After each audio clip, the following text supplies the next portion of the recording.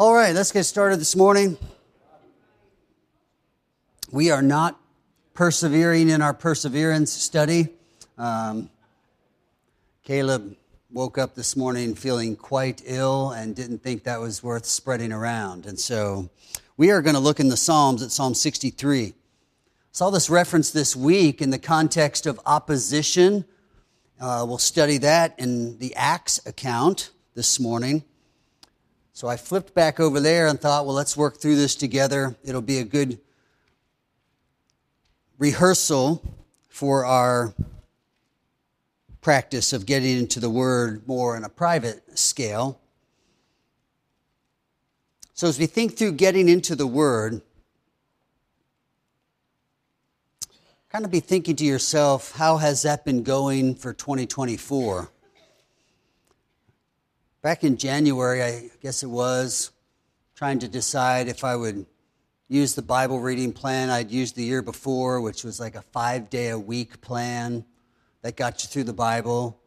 I just felt like I needed to give a little more attention to a little bit more of a kind of a topical study, or at least book studies. And so wasn't using that plan, but was reading about Bible plans and came across one article that pretty strongly was saying Christians do not have to read the Bible every day. It's hard to maybe find the exact language of the Bible that says this many minutes every day.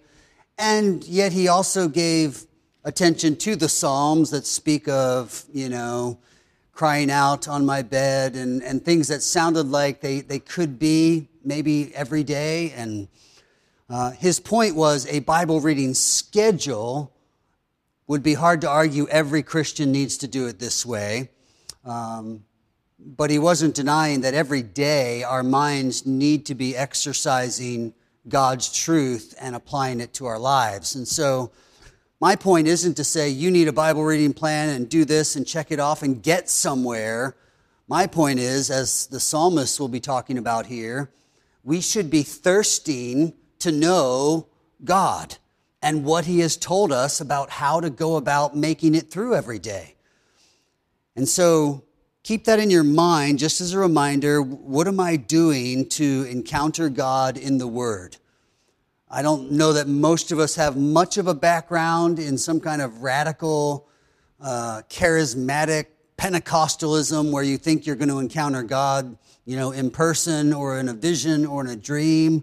And so how are you going to encounter God, or we might say more intimately, know him, fellowship with him? How are you doing that?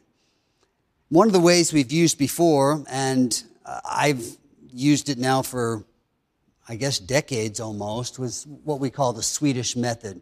Simple series of questions that, as I define it, keeps my mind from getting lazy and just reading over words. But now it's forcing me to analyze it.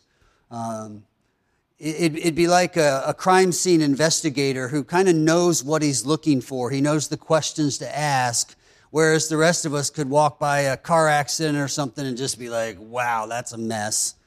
And we don't really know. We're not looking at how this may have happened and who would have been at fault and what do these skid marks show and the position of the cars, and we're not thinking that way. We're just thinking, oh, yeah, it was an accident. Well, our time in the Word can't be just, oh, yeah, that's true, or that was good, or I did my reading. We should have a few more questions that would lead us to observations so that we could know God and know the wisdom that he's offering to us in the Word. So we're going to look at Psalm 63. We're going to read through this together. I have read through it once this morning, and then I just thought, we're just going to tackle it together. I'm not even going to try to come up with the organized thoughts. We'll just study it together as if this were our text for the day or for the coming week. It would be plenty for the week. It would be a nice piece for the day, kind of depending on how you look at it. As we go through this, we're looking for, number one, something to see. It was a little icon of a light bulb that helps you think, yes, I see that. Or it caught my eye. Or something stood out. Maybe it was a key word. Maybe it's a word that you're kind of keen on, or it's just loaded. It's a big word that has a lot of motion or weight to it. Then we're looking at something to ask. That was our question mark. And the question mark icon reminds us that some things might be challenging. We might read them the first time and think, I have no idea how that goes together or what that means.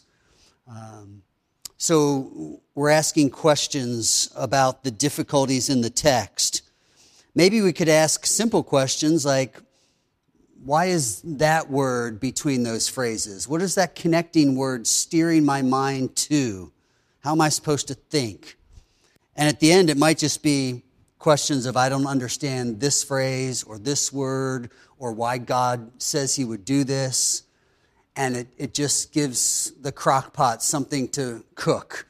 Those ideas are in there, and we can kind of trust the Lord for help. We can ask him for help, but the answer may not come right away.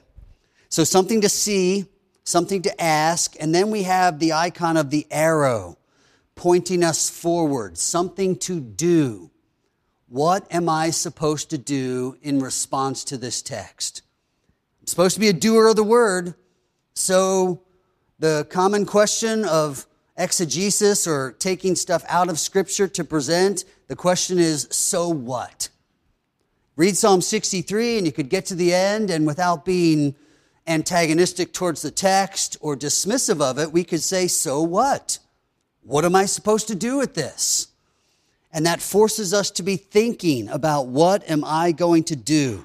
What do I need to change? How is my thinking wrong compared to this text? I might not be thinking rightly about God. Is there a motivation that's offered to me? Is there some sin that stands out, a sin to be avoided? Maybe there's an example to be followed. Maybe there's something in this text that you're going to see the psalmist does and you don't do. And you should be asking, why not? So something to do. I should be able, most of the time when I study the Bible, to come away thinking, I might not understand everything, but I think I could do this better. There's a few others that were added over the years. Picture of the open Bible, somewhere to look. What other verses come to mind? Maybe one of those key words I know from another text. And it might be helpful to think through that one because it helps me understand what's going on here. Just pull all of your Bible knowledge together to help you interpret the text here. The folded hands icon could be something to pray.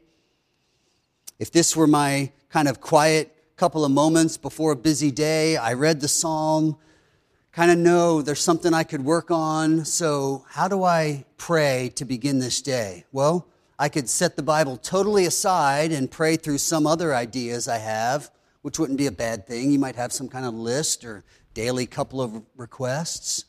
But I would say, if you're every day praying for family or for your spouse or for needs of people you know, why not take the fresh opportunity to see what this text might do for them? How you might pray this text over them. And that leads us to the last icon, just a smiley face. And it's someone to tell. Who else might need to hear this? This might have come to mind to pray for that person from this text. Why don't I just send them a text? And generally, if I do this, I don't need to come up with some creative thing I'm praying for them about. Just say, praying Psalm 63, whatever, for you today. Maybe give them the verse too, so they don't have to look it up. And suddenly, you've done something that sounds hard. Tell somebody how you're praying for them. And it's like, well, I don't know what I'm really even asking for, or how should I pray for them? You don't have to say that. Just point them to the word and said, I'm praying this text for you. So there's a lot that can be accomplished with just coming to the text intentionally. And if these tools help, a light bulb, question mark, an arrow, great. If there's some other way you're coming to the text intentionally, great. But you might find it takes weeks or months or years even to settle into a routine with something as basic as this. So I'm going to read the text, and then you teach the lesson, all right? Something to see, something to ask, something to do, somewhere else to look, how you might pray, someone to tell. All right, Psalm 63. You might have some heading in the text, and then in the actual biblical language, there's this description in some of the Psalms. And so we have a Psalm of David when he was in the wilderness of Judah. So David's wandering in the wilderness, and the Lord gives him this psalm that we still benefit from today. O God, you are my God. Earnestly I seek you. My soul thirsts for you. My flesh faints for you, as in a dry and weary land where there is no water. So I have looked upon you in the sanctuary, beholding your power and glory. Because your steadfast love is better than life, my lips will praise you. So I will bless you as long as I live. In your name I will lift up my hands. My soul will be satisfied as with fat and rich food, and my mouth will praise you with joyful lips when I remember you upon my bed and meditate on you in the watches of the night. For you have been my help, and in the shadow of your wings I will sing for joy. My soul clings to you, your right hand upholds me. But those who seek to destroy my life shall go down into the depths of the earth. They shall be given over to the power of the sword. They shall be a portion for jackals. But the king shall rejoice in God. All who swear by him shall exult, for the mouths of liars will be stopped. Generally, we have a couple of sections there as it flows. The primary division is in verse 9. After talking about his own heart condition, he then turns his attention to this opposition that he's facing, his cause for wandering and racing around through the wilderness. Not an unfamiliar psalm, likely. A little of everything, of the psalmist's flare of emotion from self and need to almost that imprecatory sound toward the end and the downfall of the wicked. Where do we start? What thoughts come to your mind as your eyes kind of followed along through Psalm 63? Verse 6. So when he talks about in the watches of the night, so I was kind of thinking, well, that's probably like couldn't sleep or something. Then I remember, wait a minute, back then there was watches on the wall or whatever all the time. So I took away from that redeeming the time. When it's really boring being on watch. There's nothing going on 99% of the time. So it seemed like he was meditating, redeeming the time. So, but today we don't really have that. We can fill it up with something else. But instead of filling it up, how am I using it to meditate on God? So how do you fill up the watches of the night, those times of either you have to be here or you have the downtime? How are you filling that time? What is your pursuit when you don't have anything else to pursue? Roy? Those of us who are older, it is about the night. And the awake times, they are more frequent and longer. And I've found in my own practice, even more than praying, which ends up in there, choosing to delight in God has expanded things for me. And going from that into a little bit further, somewhere in here it talks about thirsting for God like a guy out in the desert wanting a drink of water. And I'll have to be honest, and I doubt I'm alone in saying I have never wanted God that bad. So why is that? I mean, it can be a concern. Do I truly know him? But if I am his, do I know him enough to understand that his excellencies are truly satisfying. It talks about being satisfied with rich food. There is a hole in each one of us that longs for something to fill it. And I've been told all my life that that's a God-shaped hole, but I've never been told how you fill it with God. But there is a satisfaction, I would claim, from this passage that comes straight from God and nowhere else but God. I'll stop talking. All right, a couple of the themes came out there. And again, first reading through, it's not always going to be a pure exegesis in the sense of, I know exactly the whole theme and how it all goes together.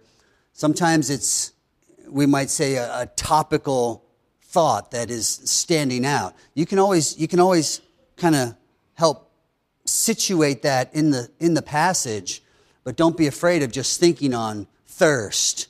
And then coming back, okay, understanding that word, now I can look at the text and say, my soul thirsts for God. And so Roy's questioning is like, I don't know if I've ever done that.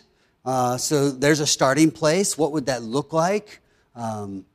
Is that why you get up and come on Sunday morning sometimes after a long week that you don't really feel like getting up and going? Or you could probably excuse almost legitimately not coming, and yet something about you wants to be there with God's people and in that context of worship. Maybe there's little glimpses of thirst that you're not even recognizing, but you realize, oh, yeah, that's what that is. I know I need something.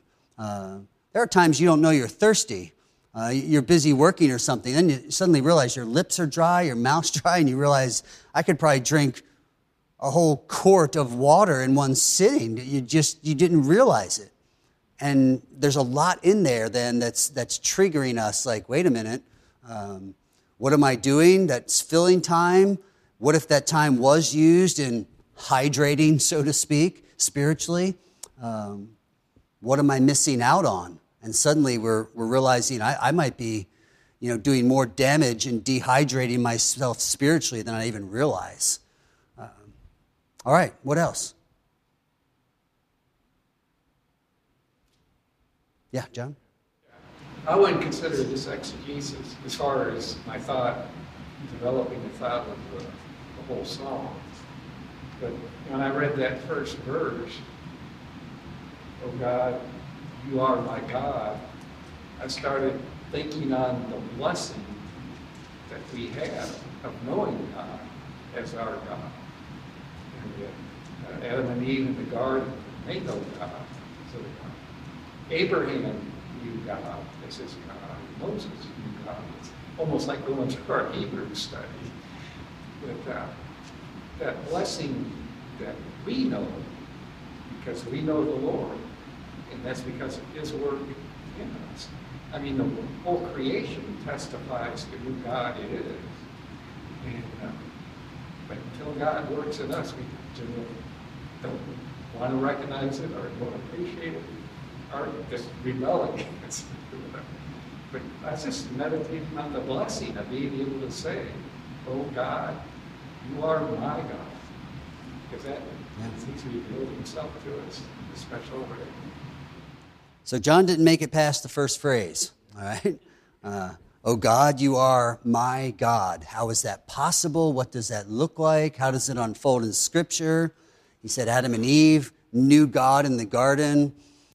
Abraham knows God and is called a friend. Moses called to serve, but he needs to know who this is, and he needs a name. Who is he going to say sent him? And we have that very first personal name of God given. So just that thought of knowing God. What right do we have? Like, we think it's great when we know a celebrity, right? So you may have heard my kids talk about Creed Humphrey, the center for the Chiefs, living in our neighborhood. So, they took Christmas goodies by, and they see him outside once in a while, and, it's kind of like, oh, yeah, we know Creed, Well, no, we don't, really. We really don't. But it feels like, whoa, we're this inner circle. No tickets for the game or anything from them. So So we like that idea, or I've met the President of the United States once, or, whatever your story might be. Well, the psalmist is saying God is his God. Like, how did that happen? How do we get invited into that kind of circle?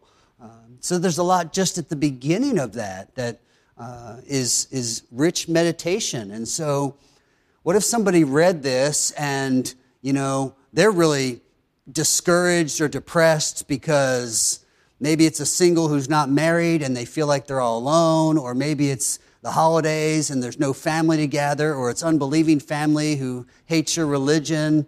And it's like, I have no place. I'm this true pilgrim. And they come across, and that might be all they need to think on in that day. They don't need to read 4 chapters. Maybe another day they'll do that. But just knowing that God is their God. They belong. And that's secure by the steadfast promise of God.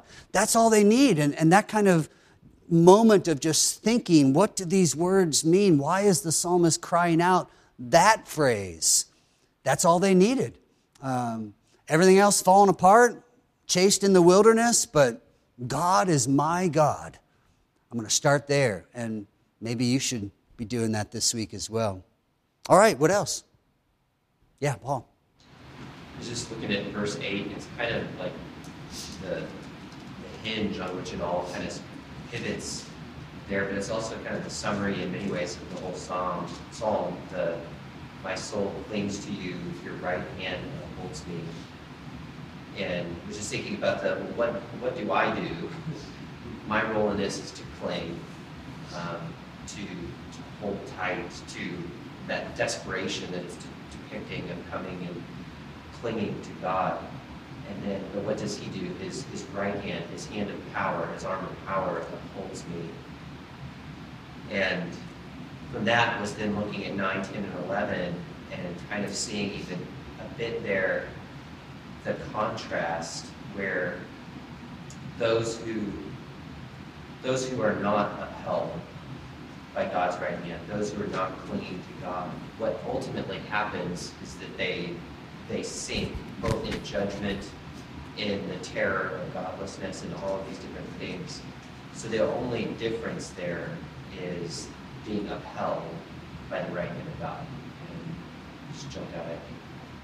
Yeah, it's a great transition verse, because if you were looking to summarize those first 8 verses, I think my soul clings to you is a good summary. And then you can see even in the English Bible, it's just kind of a stark contrast, either a semicolon, a dash, I don't know what you might have in your text. My soul clings to you, and you think, oh no, like, what if I lose my grip? What if I get tired or stop clinging or stop desiring or thirsting?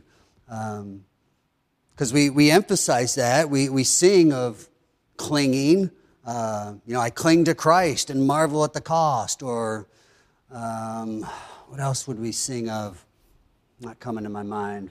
But the reality is both are true, and they sit side by side without contradiction, but only in complement. I do cling, I thirst, I pursue, I seek.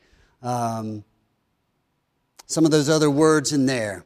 But the reality is, at the same time, he, by his right hand, upholds me.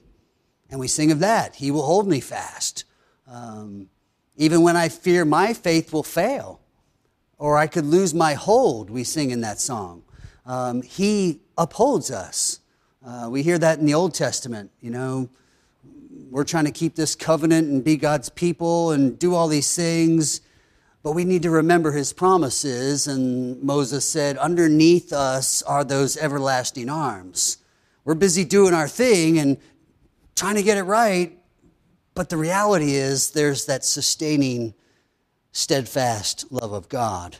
So both are true. We need to thirst and pursue and seek and cling, but it's good to know that his right hand upholds me, because when we live through verses 9, 10, and 11, sometimes it feels like the pursuit isn't going to happen and the seeking is going to slow down and the thirst might just kill us, and we're just not up for it.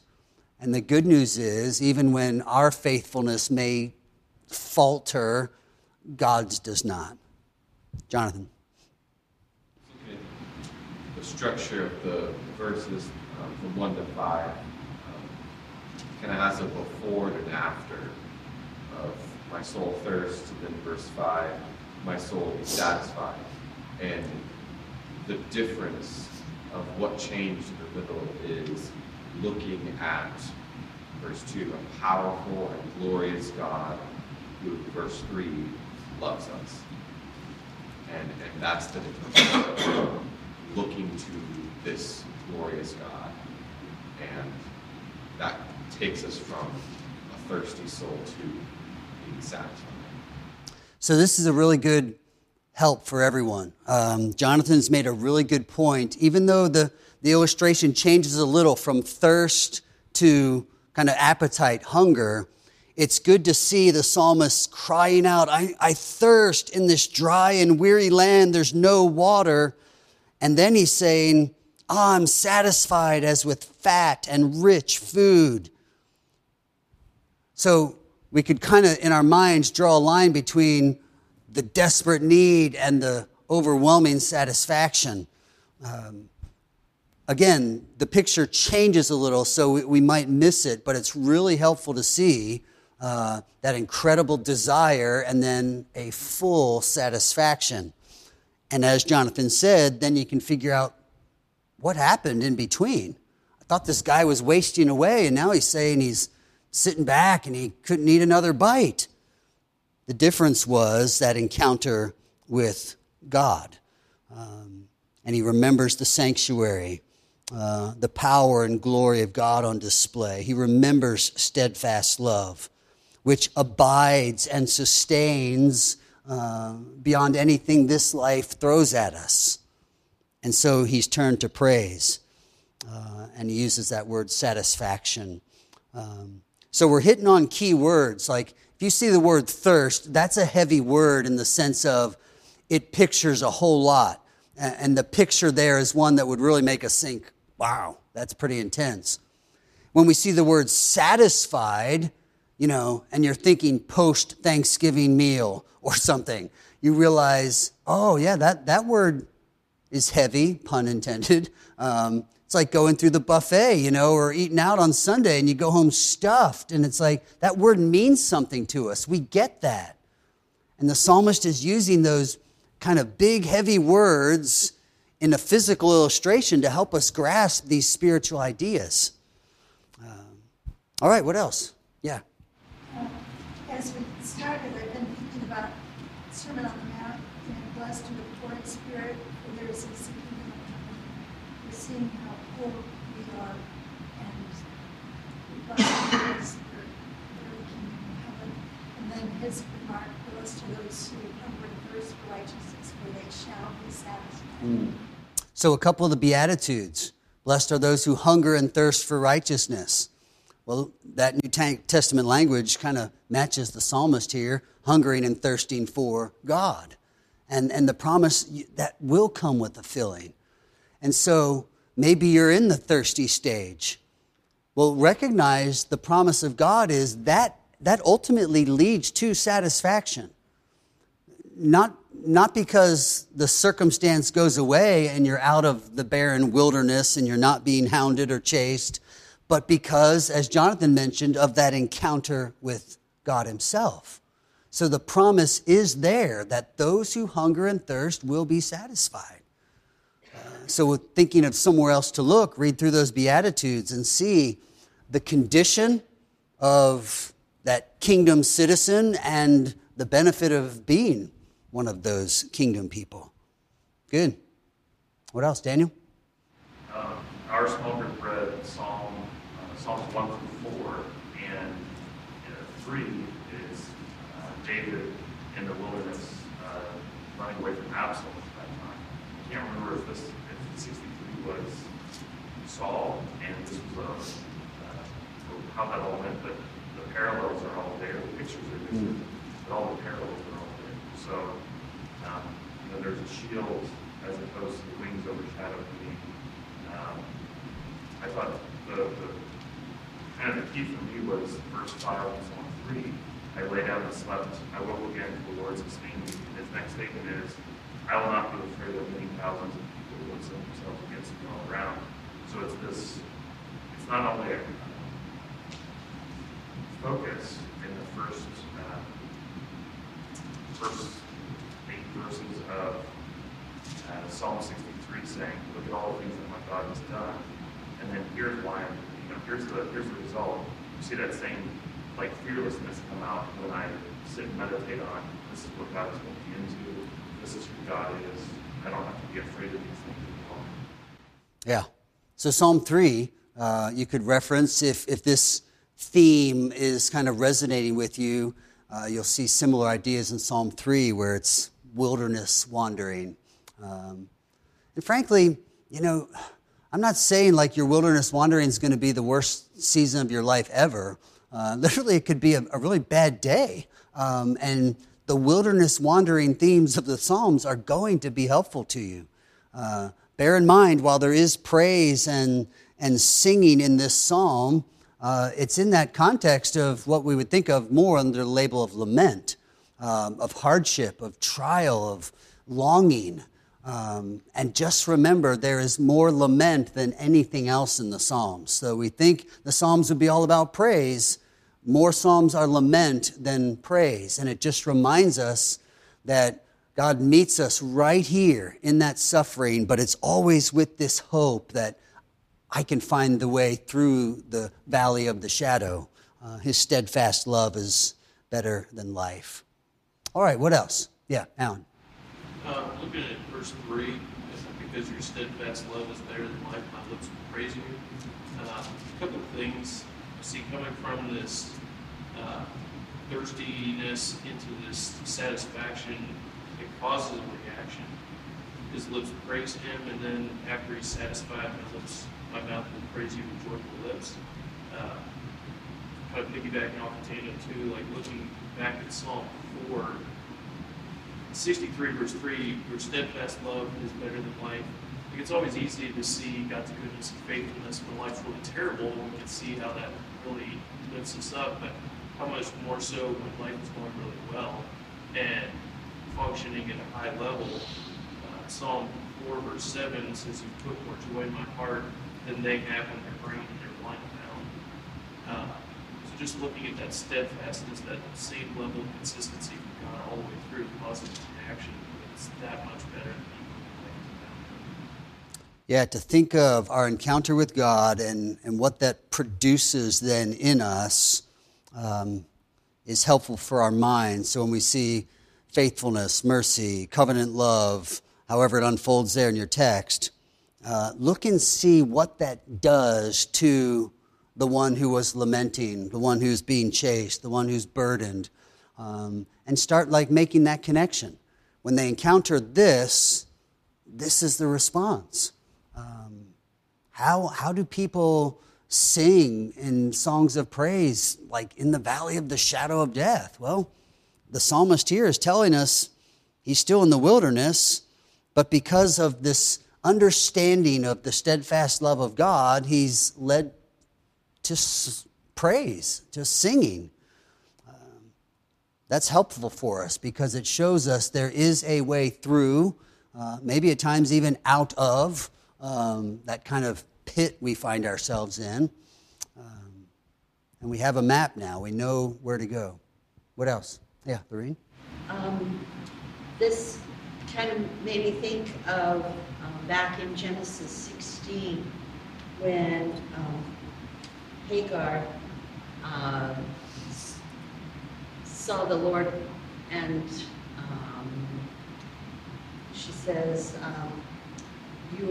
you are El Roy, for she said, in this place I actually see the one who sees me.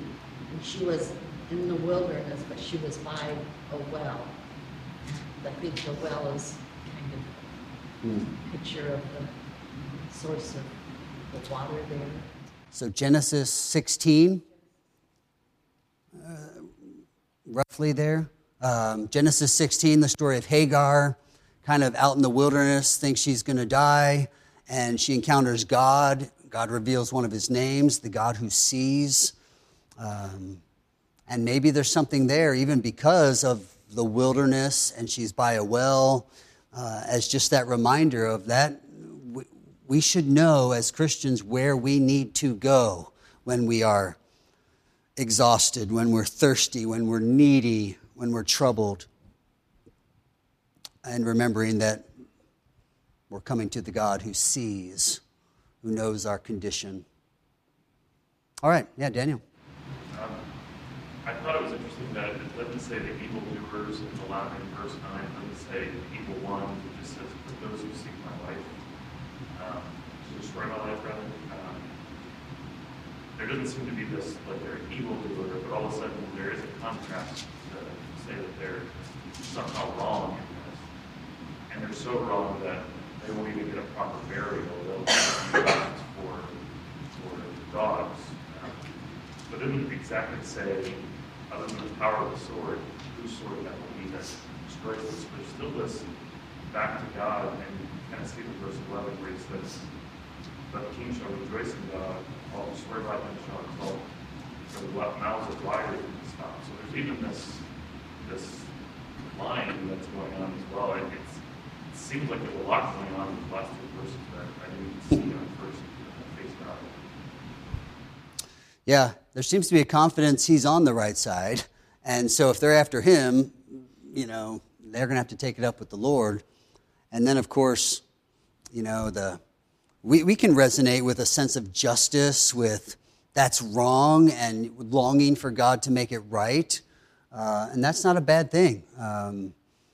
We should just remember, at least in coming across Psalms praying against enemies in harsh ways, that our feeling of justice may reflect the image of God, but our expression of how that justice is meted out may not always be as pure as God's. So bear that in mind. But no, like when he says they will be a portion for jackals, he might be fed up with them, but we'll see that in the Kings and Chronicles, how certain of those evil rulers are, thrown down off a wall, and the dogs came and finished them off, or licked up Jezebel's blood, and it's kind of like, whoa, that's kind of nasty. And the whole point is the nastiness of it is fleshing out, literally, the way Proverbs puts so simply, there's a way that seems right to a man, and the end thereof is the ways of death or ruin. And it's really just driving home that point in a vivid picture, like you can't sin and win. Like it doesn't work.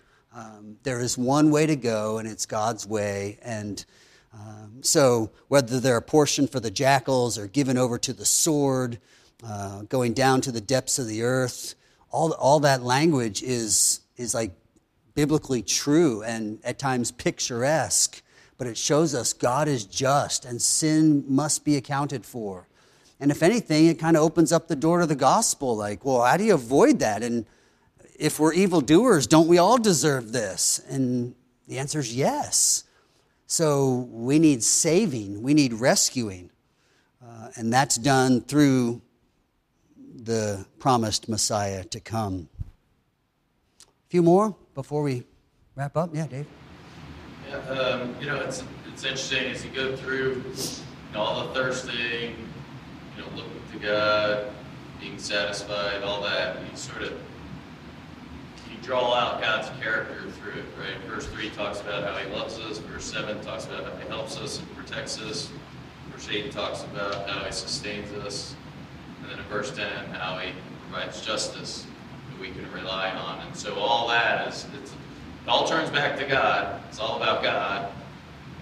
So we can sort of look at the why or the reason for David producing this psalm. It just keeps coming back to God. And this is who God is. This is who God is. Yeah. And so it's a good reminder for us to remind ourselves who God is as we live day to day and why we have hope in Christ. So if you were approaching this and you were just starting with the light bulb, and maybe one of the questions about what to see would be like, do you see anything about the character of God?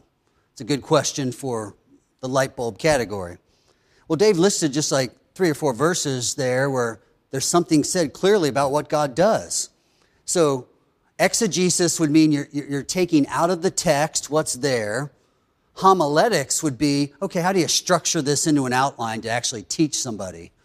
And you can see from just asking about the character of God how that would flow pretty easily, where you could teach a Sunday school class or a ladies' study.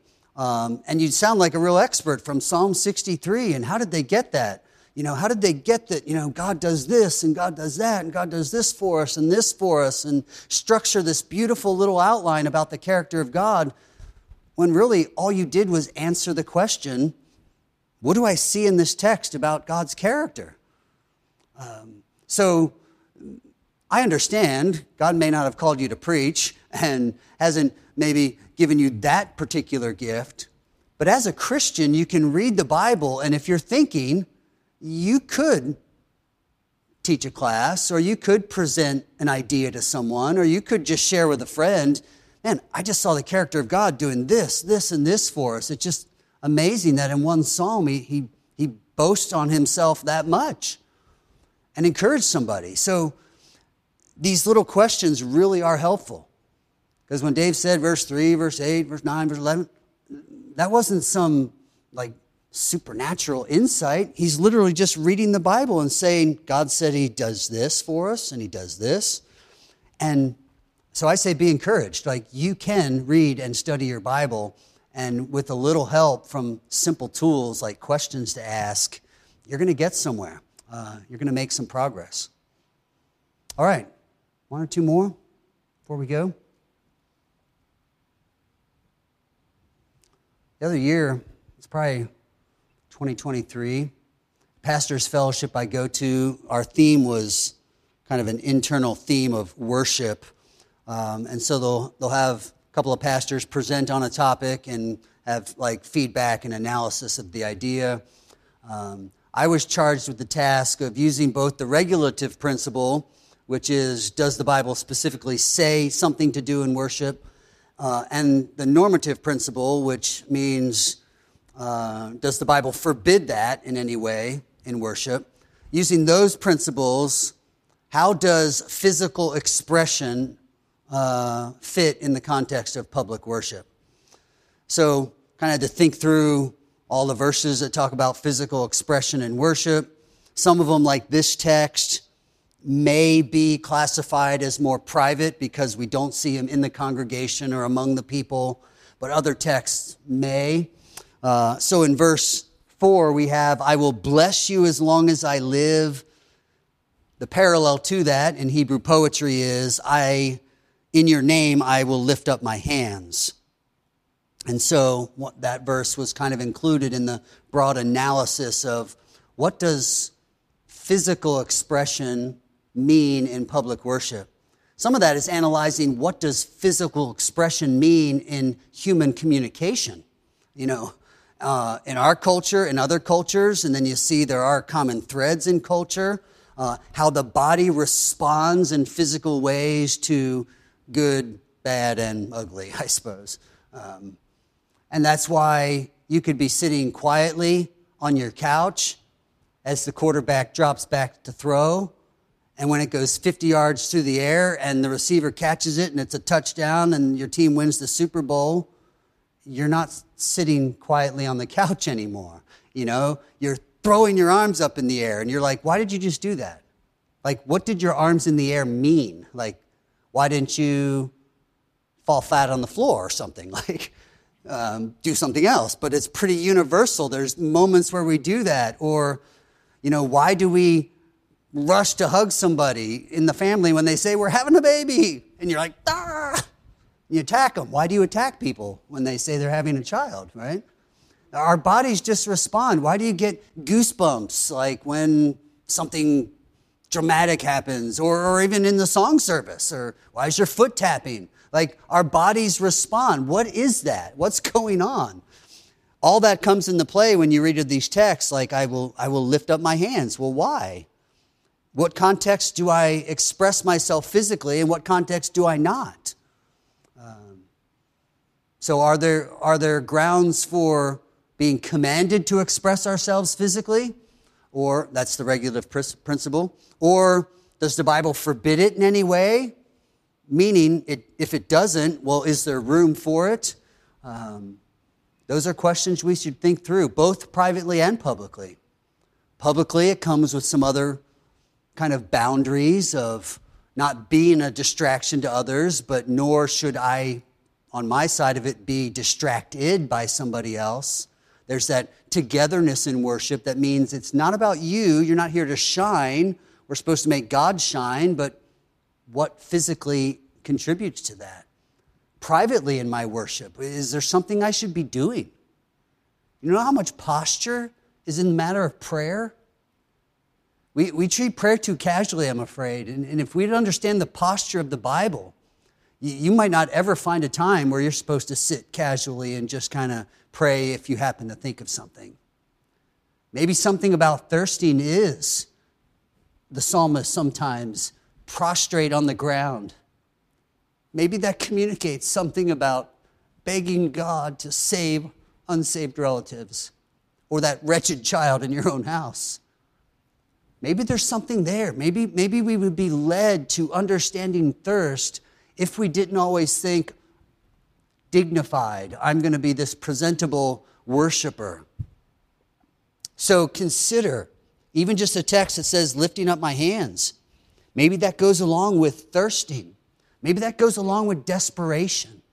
Maybe that goes along with, I know my only hope is whatever. And so if you see someone lifting up their hands in worship, think, well, praise the Lord. Maybe that thirst will be satisfied. Maybe they've tasted the goodness of the Lord and they're recognizing this is where it comes from. I need. These are the ideas that need to shape our minds, not, well, I don't know if I should do that, or I don't know. No, come back to Scripture and think, wait a minute. What do thirsty people look like? What do they do? What does that look like in the body in our response to our good God? Psalm 63. We've kind of jumped around in it. Maybe you can take it this week and comb through it a little better and make it yours. And if not that text, do it somewhere. And if not every day, take something from this psalm and maybe think it through the week. Master it. Become an expert on Psalm 63 by your own life experience and study. Would he have seen God's glory if either one, he had been in the sanctuary, or two, he wasn't desperate? A question. Yeah. Maybe these thirsty wilderness wanderings actually are God's plan to make sure that with undistracted vision, we will see his power and glory. That's good. Heavenly Father, thank you for your word. Without even any preparation, the body here has contributed to a whole buffet of truth that is ours for the using, to minister to our own hearts, to bind up our wounds and our discouragements, and to point us in a direction for satisfaction. Meet each one in their need through this psalm that reveals your character. Help us this week as we dive into the busyness. There may be hours or days or perhaps the whole season that seems to be wilderness wandering. Make yourself known to us and lead us to the singing, to the rejoicing, to the satisfaction, to the realization that we can trust you to provide for us and to take care of all the injustice that seems to work against us. Thank you for your word and its power. Bring it to bear in our lives this week, we pray in Jesus' name. Amen.